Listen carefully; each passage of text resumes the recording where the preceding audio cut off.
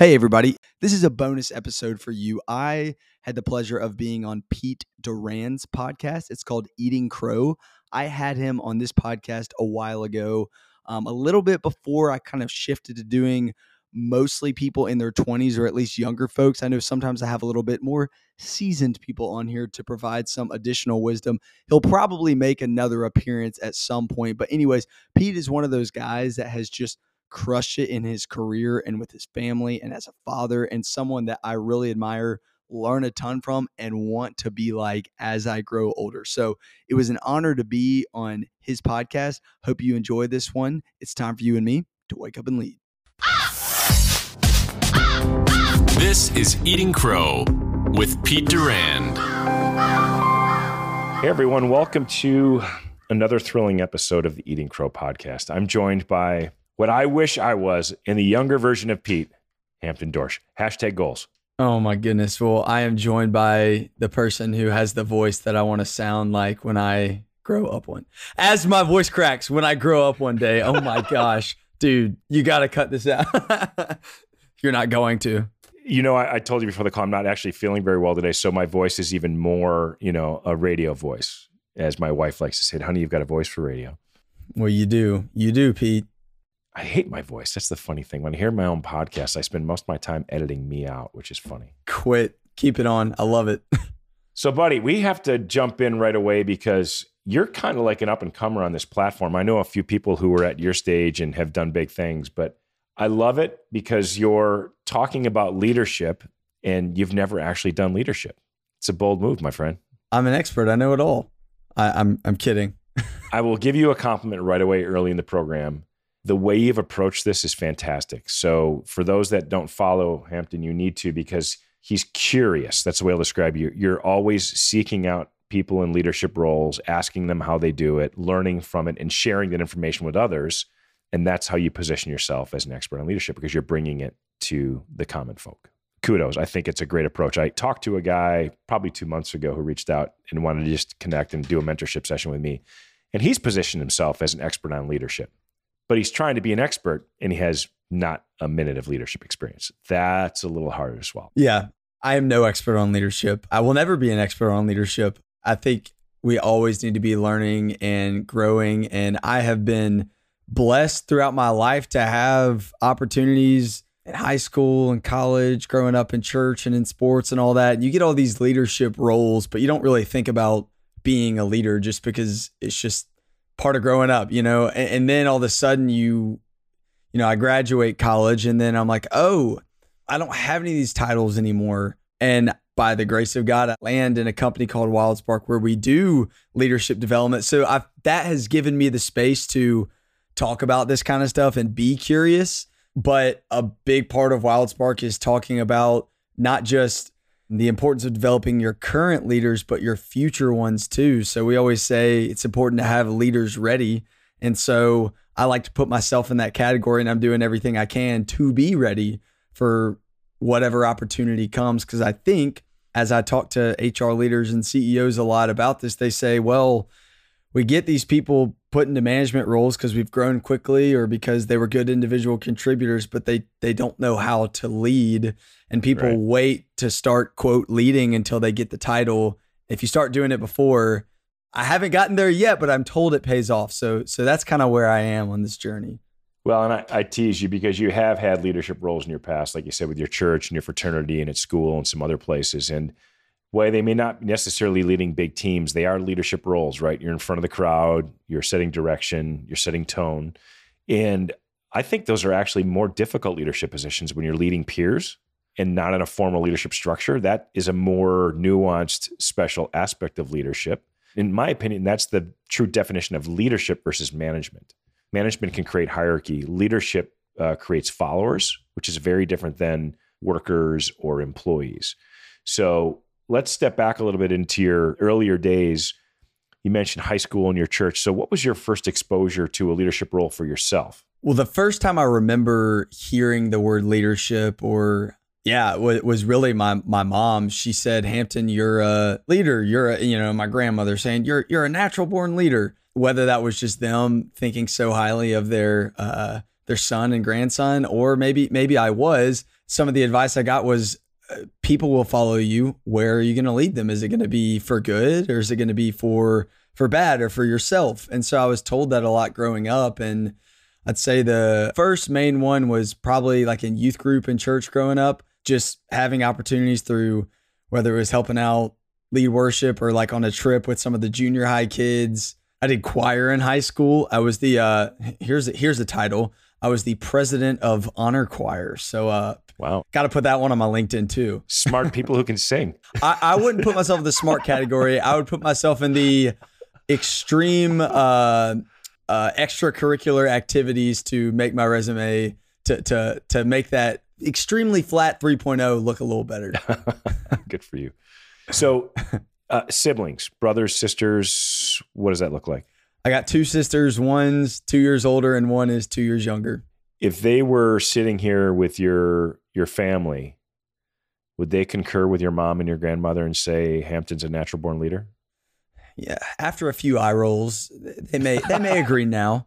I think we're in a spot now where they might agree. But to my younger sister growing up, I was kind of a jerk. We talk about that now. We're super tight. To my older sister, she called me Ferris Bueller because I was getting out of police tickets and we went to the same school for college, and I got a scholarship that was like a little bit more than hers, even though like her GPA and everything was way better than mine. So I think she kind of had the, what are you doing, man? But now we actually work together. So WildSpark has a sister company called Fire Seeds, and she works at Fire Seeds. So we're in the same office. And so I still probably get some eye rolls from her, but I think she might agree now that I'm somewhat of a leader. For the people who are Hampton's age who may not have seen Ferris Bueller's Day Off, watch it and just pay attention to his sister, because I can only imagine the eye rolls that you were getting, because that's exactly where she just looked at him with disdain almost through the whole movie until she had to come and save his butt. Yep, exactly. So when you think about leadership and what's drawn you to it, what is it about being in a room full of people where there's not potentially a leader defined or assigned that causes you or draws you to stepping up and raising your hand and saying, I'll fill that role? So what's interesting is I used to think that leadership was all about charisma. And I think that when you find yourself in that room of a bunch of people and there's not like titles given out, somebody has to step up. And I think that can be a good thing. But a story was big into my fraternity in college, and I was a freshman, and there's 42 guys in our pledge class, and the senior guy that's in charge of all of us says, okay, I'll be back in 30 minutes. I'll pick your pledge class president. So that then everyone kind of stands up on the back of the truck, the 5 guys that want to, be the president and give their little spiel. And, looking back on my life, I think so much of it has just been about seeking the attention and the titles and the recognition. And I found that, I'm kind of going off your question here, but like, no, you're getting to it. Yep. Well, I've had the ability to maybe through charisma or something, get myself into titles which benefit me in the short term. But what I ended up learning, and thank the Lord for this, I've learned this early on, is people will know where your intentions are. It might take 1 year, 5 years, 10 years, or after you're dead and gone, but eventually people will know. And I think that early on in, church and school and on my sports teams and my fraternities, for a big part of it, it was just all about me. And so I found myself in that role. And luckily I was able to learn that it's really not about me. Like the good leaders are the ones that are others focused. And so ironically, as I in college was able to find success by getting myself into these positions, I didn't find joy in the midst of them because it was about building the Hampton kingdom. And then when I was able to understand, and I still work through this all the time, living for other people and not having my identity in success, that's where the magic happens. That's when you're like, the leaders that I look up to the most are the ones that everyone knows they're in charge, but they can sit in the back of the room and empower somebody else to talk. Like, that's what I want to be. Well, if you're a good leader, I feel like you're going to get your chance to talk in front of a bunch of people. That's going to come. But like, you earn that by empowering other people, which I think is so upside down from what I used to think and what a lot of people think. So we're going to bottle that last 5 minutes, and that should be the intro to almost any leadership course out there. Wise beyond your years, Hampton, I got to tell you that. And I want to drill into how you learned those lessons. We're going to talk about that in a minute because there has to be a couple lessons learned there, right? There's some uncomfortable moments you realize maybe there's a different way to do this and it's not about me. But a couple of things you said that are really important to call out there. I too have been fortunate to be around some incredible leaders, starting with my father, and some of my closest friends that I've built here in North Carolina over the last 20 years are some of the best leaders I've ever been around, whether they're friends or coworkers or business people in general. Some of the finest men I've ever met, all very different, but all of them extremely humble and incredible listeners. And I learned early on the power of letting other people on your team stand before you. Even if it's uncomfortable, they've got to learn it's their moment, but it takes a lot for a leader to step back and let somebody fly on their own. And one of the ways I learned to do that when I was raising money for my companies as a CEO, I was insistent upon having my leadership team as early as possible in the fundraising meeting in front of the investors. And somebody asked me, why are you doing that? I go, well, I might get us in the door and I might be the charisma leadership guy with the vision. But if they don't feel like we've got a team behind me that can A, challenge me, like literally, will you call P out if he's wrong? Or B, bring their individual talents to the table and build a cohesive team, then they won't invest in the company. So get them in front of them early as possible. Let your marketing person do the marketing section, salesperson, sales section, finance, all the way down the road. Even if they weren't comfortable presenting, they had to do it. And then if they were in a role where they were raising money, then they had been through that gamut. So it's interesting that you pointed that out, that a true leader sits back and quietly empowers their team to lead in front of them. So I'm going to come back to the original question. Was there a specific team or group or role that you had where you thought, ooh, I kind of just got popped in the mouth there and didn't realize it? I'm going to take that as a lesson. Can you share something like that? So I'm going to talk about something that is a tradition at the college I went to, that it's one of those things that if you didn't go there, you might not care, but I think this might help. Sure. So I went to a small private Christian school in Birmingham called Sanford. I know you've heard of it. There's this huge tradition that has been going on for 75 years called step sing. So I talked about choir earlier. I've kind of put off this like jock fraternity vibe for most of college, but then all of a sudden I'm like, well, I got to do step sing. Because I love like singing, and I'm not an amazing singer, but I know how to like direct people to sound good. And so long story short, I was the director for step sing my sophomore, junior, and senior year. And basically what it is, imagine 75 guys on a stage who all played sports growing up, and probably 5 of them had ever done anything like that before, and the other ones don't want to be there. But you have to like get them all bought in. And what's crazy is it takes 3 weeks of practicing every single night. Everyone on campus does it, and they don't care until they get on the stage, and then they hear the girls yell, and then they're like, oh my gosh, I'm all in. And so I'm having to tell them over and over and over again, you're gonna like, trust me, this is important. You're gonna want to know how to do it. Well, long story short, this is where I learned. If you were to go back and type in Sid McKay step sing 2018 or whatever, you would see me in 2017 and 2018 front and center the whole time. You know, I'm like, oh, I'm pretty good at this. I love to sing and dance or whatever. But if you go to 2020, I'm in the back. And that's when the shift happened for me, when it was, I used to get frustrated because we didn't sound as good as we could. But I knew that if I was in the back and people could hear me, that I could help, and then we would sound a lot better. And I also knew that if I put the director up in the front, they had to take ownership. And if I made them speak like you did, you better believe they couldn't hide anymore. And so what we learned, we ended up winning my senior year, and it was because it was for the first time I didn't make it about me. And I was like, how can we empower as many people as possible, get some freshmen up there at the front at the beginning. And even though in the moment, the lie that I believed is, oh man, I don't get to be the star of the show or whatever, there was so much joy to watch all these other guys just like live it. And then so much more joy happened when I like empowered other people instead of trying to make it about me. So when I ask people to give an example of a turning point in their life for whatever the trajectory they're on, yours is somehow fostering and nurturing and finding and sharing leadership. I don't get examples often that are material and brilliant. So there's a couple things that you said that are awesome. Well, the whole thing was awesome, but leading from the back, that is brilliant in and of itself. And you literally did that. You were in the back of the formation. But I also liked how you said, if I could sing from the back, they could hear me and I could help the team win. So first of all, the fact that you noticed, right, and then made the adjustment is great. And you've got film. I'm actually going to go now Google this and try to find 17, 18, and 20. You'll like it. It's pretty good. I'm going to find it. But it's true. And I can't imagine getting 75 former athletes in college with egos that I'm sure are pretty substantial to to do this together. And it had to be awesome. My kids' high school had a thing called Mr. Greenhope, and it was kind of a ad-lib talent show where they would do skits. And then the whole school would vote on who Mr. Greenhope was. I love it. And both my boys did it. And it was fantastic to watch them come out of their shells and do this and really have a good time. And they really look forward to it. And we talk about being out of your comfort zone. It was fun to watch the teachers embrace it and still have it happen. All right. So fast forward, you have this kind of, I'll call it eating crow moment, right? During the 2020 step sing competition, which you guys won. When you graduated and you took your first job, I know you went to work for WildSpark and they do leadership as the platform. It's what they do.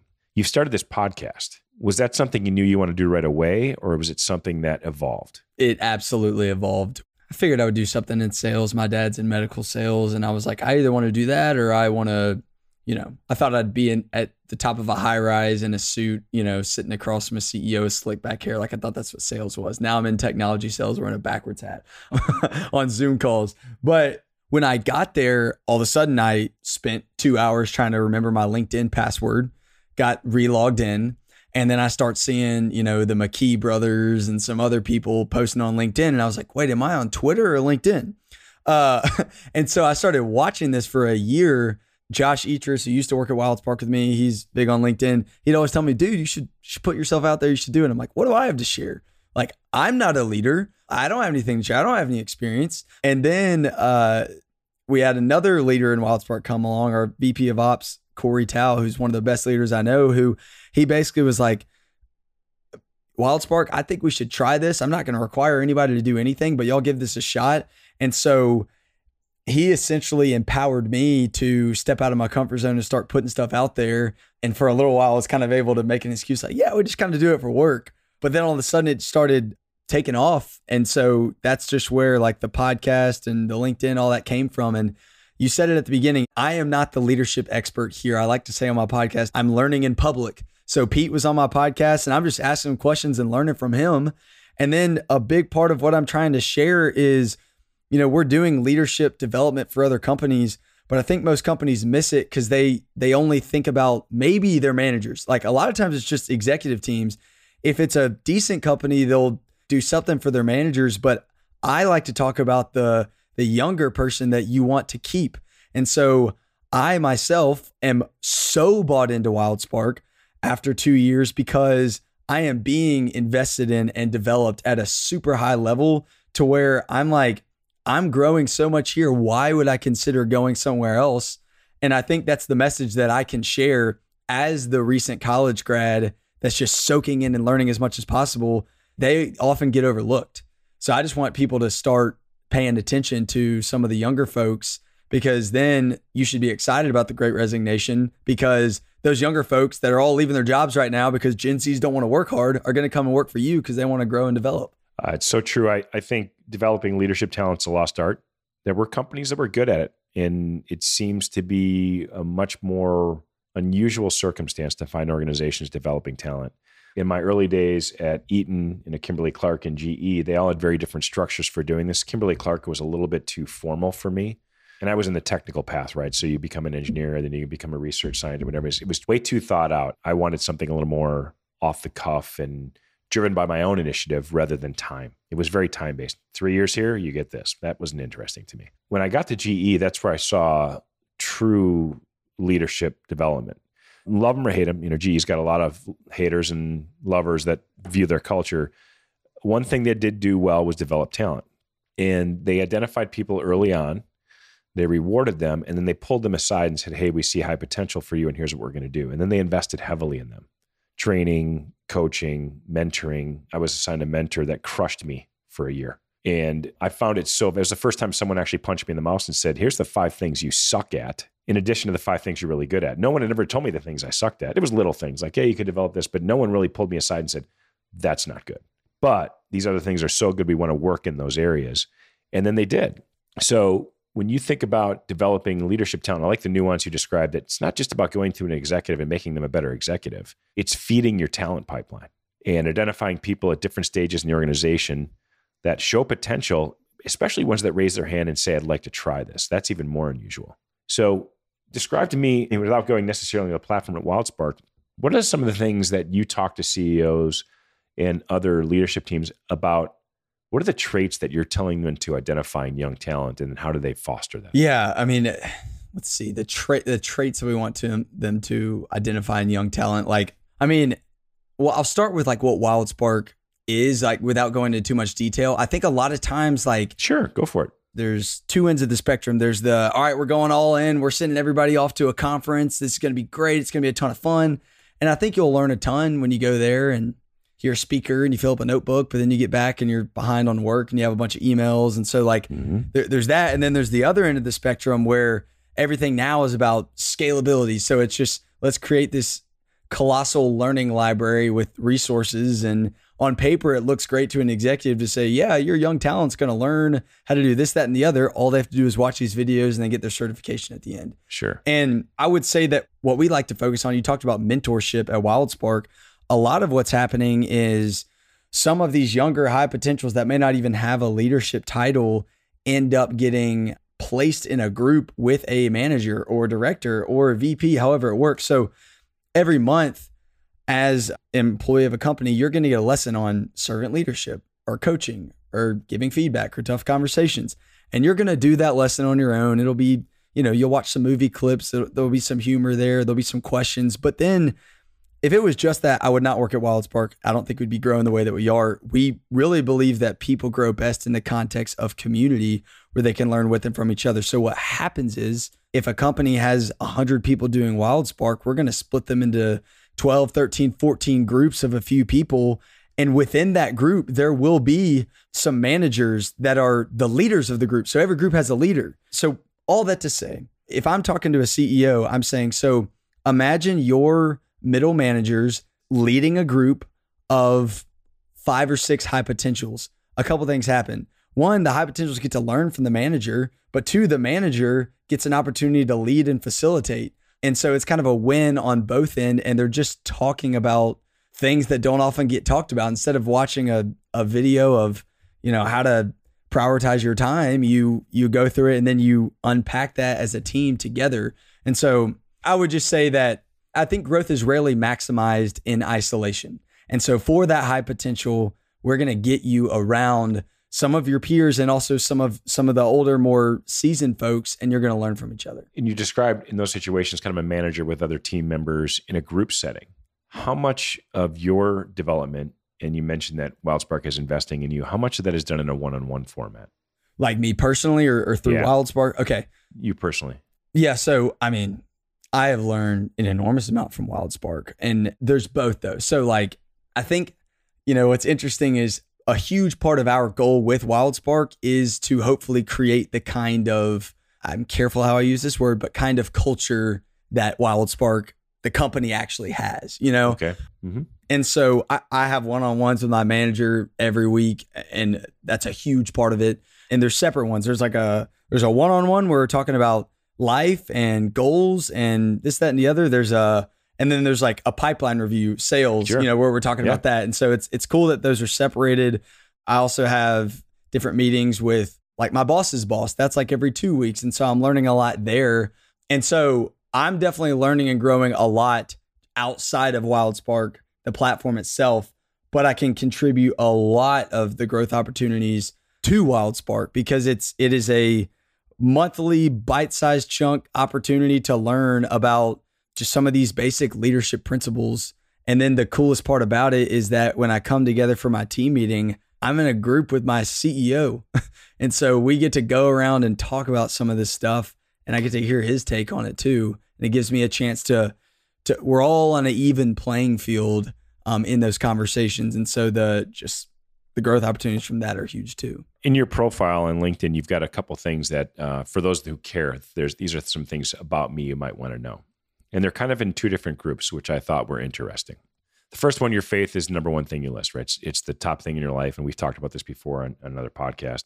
I personally believe, and I know you do, that that's where it all starts, right? By the way, I'm not going to purport whatever your faith is, but there's something bigger than you. There's a cause pulling you. There's something that is your guide. And I think so many people miss the opportunity to center their life and their journey around their faith. So if you have one, you can't just claim it and show up on Sunday and say I'm it. You got to live it. That's my only mention. You just got to live it. And you clearly live it. So I'm going to drill into the title of the podcast, Wake Up and Lead. And I'm going to pull out some of the things in this section. When you wake up, what's the first thing you do? Man, me and you could start a whole nother podcast about this. I love getting up early in the morning, and the first thing that I do is read my Bible. It hasn't always been like that. But speaking about my faith, the best leader there ever was and there ever will be is Jesus. And so I read about him, and I read about how this morning I'm in Matthew and just reading about how he's empowering his disciples to then go. And it's really what leadership is, like empowering and building other people to go share a message. So that's how I start my day. That gets me, it just reminds me my identity. So whether I lose every deal that comes across my way, or whether everything goes south, my identity is not found in my success. It's found in my faith in Jesus. So that frees me up to live life to the fullest, not live a safe, mediocre, risk-averse life. It helps me to be able to be bold and put myself out there because my identity is not in the approval of other people. So that's one. Then there's going to be definitely some fitness. I will say I've gotten the CrossFit bug. I am super into that. And if you can knock out those two things and then show up to work, I'm like, the day is won already. The day is won. And now I can just show up and work and then go home and spend time with my wife when I get home. So that's what I'm doing in the morning. So you've hit a couple really good points there. And the last one especially I want to drill into in a minute. But speaking about reading the Bible and Jesus being the greatest leader of all time, have you watched The Chosen? Oh, yeah. So good. So good. I actually talked about this in another conversation with a leader the other day. I've seen all sorts of movies and depictions of Christ. But if you have not watched this program, you need to watch it because that's the dude I want to hang with. My wife and I looked at each other and I'm like, and by the way, my kids are your age, right? So when I tell my kids you need to watch this program, I get a little bit of the eye roll. Okay, Dad wants to watch this. It is the most compelling depiction of Christ I've ever seen because you mentioned Matthew, right? It shows how he built his team and they were all flawed, incredibly difficult and sometimes horrible human beings that he pulled together as his team and said, I know you're flawed, but I love you no matter what. And I accept you and I'm going to raise the bar for you. And this is what you have potential. And like you said, it's just such a great way of describing. And you see his struggle about being a man and God. Like when the wedding at Cana happens, he looks up and he goes, I kind of like what I'm doing right now. He's like, literally, this is pretty cool life right now. Are you sure now's the time? And he's like, okay, let's go do this. He's like, he just knew this was it. Game on. And the way they depict that is so subtle, but so powerful. And you mentioned when you check that faith box in the morning and you start and give your first fruits of the day to God and you sit down and center yourself. So same thing. I do this. I spend 45 minutes every morning in meditation and prayer. Sometimes it's scripture, sometimes just me talking to God, saying, this is what's going on in my life. This person needs some help. How do we do that? Sometimes just saying, hey, I suck at this. Help me get through it. And then spending that next period of time. And for me, I've shifted from right after that in fitness to doing my workouts at lunch because my most creative time when I'm creating content is that next hour. So I've dove into that. When I had to go to an office, I always did my workout first. 5:30 in the morning, always got it done. But now I found I can crank out content and then my body needs a break at lunch. And that's when I get my workout in. But to your point, the last thing you said so important, it's done, right? I'm not thinking about, when am I going to get my workout in? When am I going to get my prayers in? They're finished. And at 5:30 in the morning, no one's scheduling a meeting with you. It's completely up to you to use that time. Yeah, it is completely up to you to use that time. I could talk about this for a long time. And my friend Teddy often says people prioritize intensity over consistency. Yes. You have just got to break through the 2-week, 3-week, 1 month wall, whatever it is. And here's the thing. I used to roll my eyes at the fitness people that would always talk about, I'm like, okay, come on, man. But the thing is, there's things in my life that I need to work on as far as getting consistent with. But I think what Teddy says is in order to master this consistency, you've got to make it small enough. So maybe when you're trying to start off, it is just showing up to the gym, the Atomic Habits. What is it? The art of showing up. If you're not able to be consistent, it's likely because the habit is not small enough. And if it is small enough and you're still not doing it, you just don't care. So if you don't care, that's fine. But I feel like that's really the key. Well, I did a post on this about a month ago and I identified while sitting and having a cup of coffee on my front porch, the difference between people who succeed at a task and those who don't is routine. And that's part of consistency, right? If you build a routine, you form habits. Habits are hard to break. And it also pushes out time or capacity for bad habits when you form good habits. I don't have time should be illegal to say. It's so funny. I have the same mantra. I used to give lectures on how to find time to exercise and eat right. And by the way, eating right takes no more time than not eating right. It's simple decision making, right? So people, and by the way, the joy of cooking healthy food, the process, the output, and how you feel afterwards, people don't realize how good it is. Quick side note, my wife has been adamant every night. We've been married 30 years. At 5:00, Frank Sinatra, Nat King Cole, Harry Connick, something like that goes on the radio in the house, in the kitchen. She starts to make dinner, and this is mix all sorts of soccer practices, basketball practices, in and out forever after school. This was crazy. The kids did their homework, and she cooked in front of them. And then eventually they helped cook. And so now they associate the smells of food and music and peacetime as a positive thing for them. They'll always remember, and that triggers that for them. And cooking is a joy in our household versus something that's not. And, you said food is fuel. I'm curious if you could drill, what does that mean for you? Food is fuel.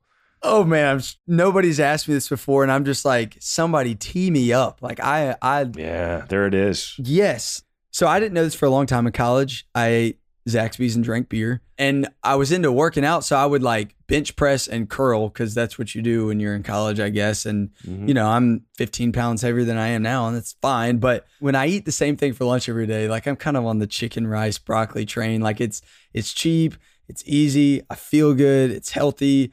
But kind of went through this phase where you all of a sudden learn there's a colossal lack of education in the United States of America and really the world around food. People have no idea about like macros or calories or any of that stuff. And so when you learn that, food is dangerous because you can have an unhealthy relationship with it. And I honestly probably did for a little bit when I realized that like you can just control like, oh, wait, you don't have to do 100 sit-ups to have abs. You actually can do 0 and just eat grilled chicken. And so people would get mad at me. They're like, dude, like, how do you eat chicken with like barely any sauce on it? Like I have to lather mine in Chick-fil-A sauce. And I'm just like, and I was that too. It's just now I'm at a point now where instead of I eat to perform, like to feel good. And then also because I'm like really into fitness, it's like, that's what's going to help me do my best in the gym. And so viewing food as fuel, it's what drives me. And then people are like, dude, that doesn't taste that good. And I know that I'm kind of in like this psycho category. Like I'm not expecting everyone to think that, but I'm like, man, by the time I swallow it, I don't care. Like, I'm like, maybe it tastes good in the moment. And you can make good food that's really healthy. But my mindset is just like, this is fueling me for my day and everything I want to do, for the extra, sugar and whatever, it's not worth it to me. You are my 30-year younger spirit animal. I knew you would like that. My wife laughs at me because I eat food for fuel. I ran a health and fitness company for 10 years, right? So this was my jam and my daily grind and my mission, my t-shirts. Our company motto was live fit. We had an app called 2 Choices. You chose what to do with your time every day and you chose what to eat every day. And we would track people's energy level in those 2 areas. That was it. If you just chose to move your body and eat right, those 2 simple decisions, which are 100% in your control, you could change your life. And the funny thing about chicken, broccoli, and rice is it may not taste like a cheeseburger and a milkshake, but it still tastes good. And the other thing is when you're finished eating it, just you described, there's no sugary aftertaste. Your body doesn't go into a crash and you hate yourself. No one regrets a good meal. Literally, no one goes, oh, I wish I hadn't had that healthy salad. No one says that. No one also regrets a workout. It's like, oh, I wish I hadn't done that great workout today. The only 2 things people regret are the poor choices they make. That's where regret comes into play. And food is fuel, but when you learn to appreciate food as a fuel, the reason that's important is back to routine. Every meal doesn't need to be a 7-course extravaganza. Some meals are purely just for fuel. And if you look at our lives, you mentioned that you eat the same thing for lunch. When you're working during the week, your breakfast and your lunch are almost always routine. So if you're going to make it routine, choose something wisely, plan ahead, and put something good in your body because it's just routine. Admittedly, when we're at work, I wolf my food down in 20, 30 minutes and go back to work. I'm not interested in a long, drawn-out meal. Then pick dinner as that point where you experiment and try new healthy cooking and some other things and make it an event where you socialize with your family, find out how their day was, and make it a point for your kids to decompress. You'll get there when you have kids, but food is fuel. I haven't seen anybody else put that in their about section. You had something else in here that's funny. We criticize most, what we understand the least. I actually did a post on that 2 months ago as well and called myself out for that. I called myself out for, getting tough on a subject where I really had no business even commenting. And that's where I stepped back and said, Pete, just got to shut up on this and just let other people do the rant. You shouldn't be involved in this discussion. It's just an opinion. You have no fact to bring to the table. So when you think about the traits that you have in here, fitness, nutrition, we talked about singing, right? Which is another rich thing you bring to the table. When you're in a leadership role, and let's say 5 years from now, you got a team of 10 Hamptons on your team, how do you help them understand some of the subtleties that we just discussed and how important they are to be successful? Do you do it by example, or do you formally call some of these things out in front of your team? I feel like you're testing me right now.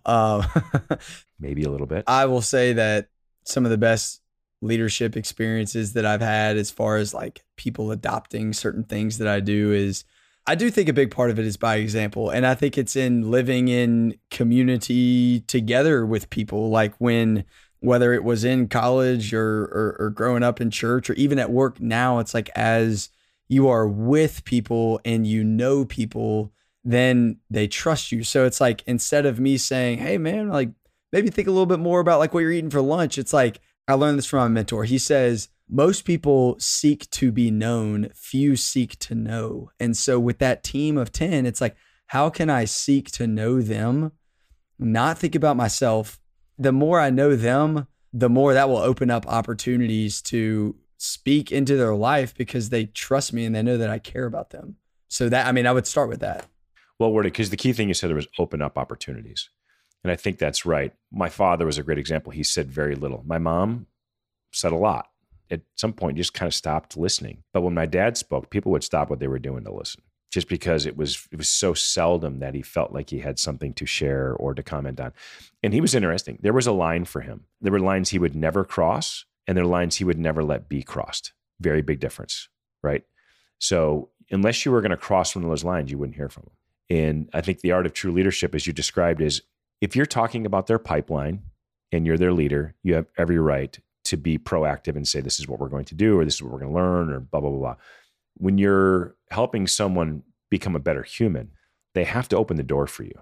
And sometimes you don't even know the door is open. You're just doing it by example and they're paying attention and you may not even be aware of it. Kids are the same way. So the fact that you've observed when that open opportunity is there, that's when you have a chance to do it either by example, or they say, Hampton, could you tell me why you feel food is fuel? There's the door opener, right? And they've given you an opportunity to share your thoughts. So you mentioned that your wife's an incredible wedding photographer. She didn't shoot your wedding, did she? She did not shoot my wedding. That would have been awesome, by the way. Hey, she'd have been taking selfies the entire time. Yep, you're exactly right. Is she into fitness and nutrition as much as you are? No, but she still loves it. Like, I feel like it's like my hobby. It's not her hobby, but it's a major priority in her life. So yeah. That's interesting. And by the way, good for her, because that's more difficult. Yeah. Right. You and I like to do this. It's weird. I love to exercise. If somebody said, hey, do you want to go watch a movie or go for a 5-mile run? I'm like, dude, let's go run. Yeah. In a heartbeat. My wife would be like, is it a Nicholas Sparks movie? Because I'm completely into it. My wife's a stud. She's worked out all of her life and does it because she knows it's the right thing to do. And then she's picked up tennis and loves to run. So she's kind of gravitated towards things that really give her passion and joy. But yeah, she would definitely consider me a psycho and not normal. Like, if anyone has any advice for me, hit me up, because I'm 1 or 2 weeks away from really getting in trouble for when Erica goes, so what should you have for dinner tonight? And I say, chicken? We had that discussion. By the way, when my wife got pregnant, chicken went out the window for 2 of the pregnancies. Okay. That was a game changer because that's all I ate. And she's like, I can't even be around it. I can't smell it. I can't touch it. So, we had to make a couple pivots there and figure out alternative protein sources, which was interesting. Yeah. So, all right, you got the Wake Up and Lead podcast. You really enjoy your job. And I will tell you, you have it. So you have a charisma. You mentioned it before as a big part of leadership, but it fades quickly unless the results are there, right? So if we were to sit down and have this podcast in 5 years, what are the 3 biggest things you'd like to accomplish between now and then? It can change, but if you had to answer that question right now, what are your 3 biggest goals in the next 5 years? 3. Ooh. All right, man. All right. Let's see. All right. 1, personal life goal in 5 years, I don't say this out loud a lot because it sounds weird, but I want to be unreasonably fit. Like, I just want people to be like, dude, like, one thing I like is I don't care to talk about it. Like, I heard you say on a podcast, it's like, your kids are at soccer practice and you're running. It's like, you don't want anyone to see you. It's just kind of what you do. Like, right. And it's a hack when it's your hobby, So I want in 5 years to do that. And it's like, when I have a kid, and ignorance might be bliss, but I want to get even more fit. Like, I feel like when I got married, it's kind of, people expect you to kind of put on some weight. And I was like, I want to go in the opposite direction. Like, when I have a kid, I'm like, I want to figure out a way, even though I'm exhausted, to like get even more fit. Like, it's just a challenge for myself. So like in 5 years from now, I would love that. I don't think I want to have a sales title in 5 years. However, I know that everything is sales, and whatever I do for the rest of my life, like, I want there to be a sales element to it. I don't think I'm like passionate about just individually being sales driven, but I want to say in 5 years from now that I had, because I'm finishing up my first full like year and a half of like being an account executive. Before, it was like cold calling and stuff. So like, I would love to say that I had some really big accomplishments from a sales perspective. And even if I'm not doing that by title anymore, I feel very confident that I know what I'm doing there. So I feel like wherever I go with my life, that's going to be a huge thing to know. Sure. Well, I definitely want to have kids. I won't make that my third though. But when I talk about being unreasonably fit, I want to have a stroller and just run with kids in them like all the time. So I'll add that into that bucket. I got the third one. Like, this has to be big. I want Wild Spark to have 100 employees and us be like the main company that people go to when they want to develop their leaders. I can't wait to come back in 5 years and see how you did. Yeah, I just spit all that out. It is posted now, so there we go. It's recorded forever. And by the way, all great goals. It'll be interesting to see what in 5 years you define fit to be, potentially as a more defined leader, as a father, as a husband, and you have to balance all those things in place. And by the way, dads are wired differently than mom. My wife puts everyone else first at all times. Naturally, she's just wired to do that. She gets her workouts in, but at the strangest times, or it doesn't happen one day because something happened with one of the kids or whatever. It's amazing to watch how she does that. And she keeps it together. Me, that 5:30 time is non-negotiable. It's going to happen. And, there are rare moments when it doesn't. You just figure it out. Running with your kids is a joy. It exposes them to exercise early on, and they just become absorbed in it. And college athletes like yours. Yeah. Well, yeah, I'm pretty blessed. Like I said, my kids get their competitive streak way more from my wife than they do from me. She's definitely responsible for that. Well, Hampton, it's awesome, dude. I was looking forward to this before, and I'm really even more excited about how this turned out since we recorded it. Well, I'm honored to be on it. This has been a blast. There's more to come, folks, with this young man. Pay attention. We'll put how to find him in the show notes. Follow his podcast. He had this incredibly talented guest on a couple days ago. You ought to pay attention to it. It was Pete, by the way. Oh, yeah. Oh, geez. Thanks for picking up that softball. Leadership. He knows about it. He's curious about it. And I think his platform, I give you a lot of credit for someone to pick a platform in leadership and do it so well. Well done, my friend. Well done. All right. And that's another episode, Eating Crow. Appreciate it. And find Hampton in the show notes. Thanks, everyone. Thanks for checking out Eating Crow. Like and subscribe so you never miss a video.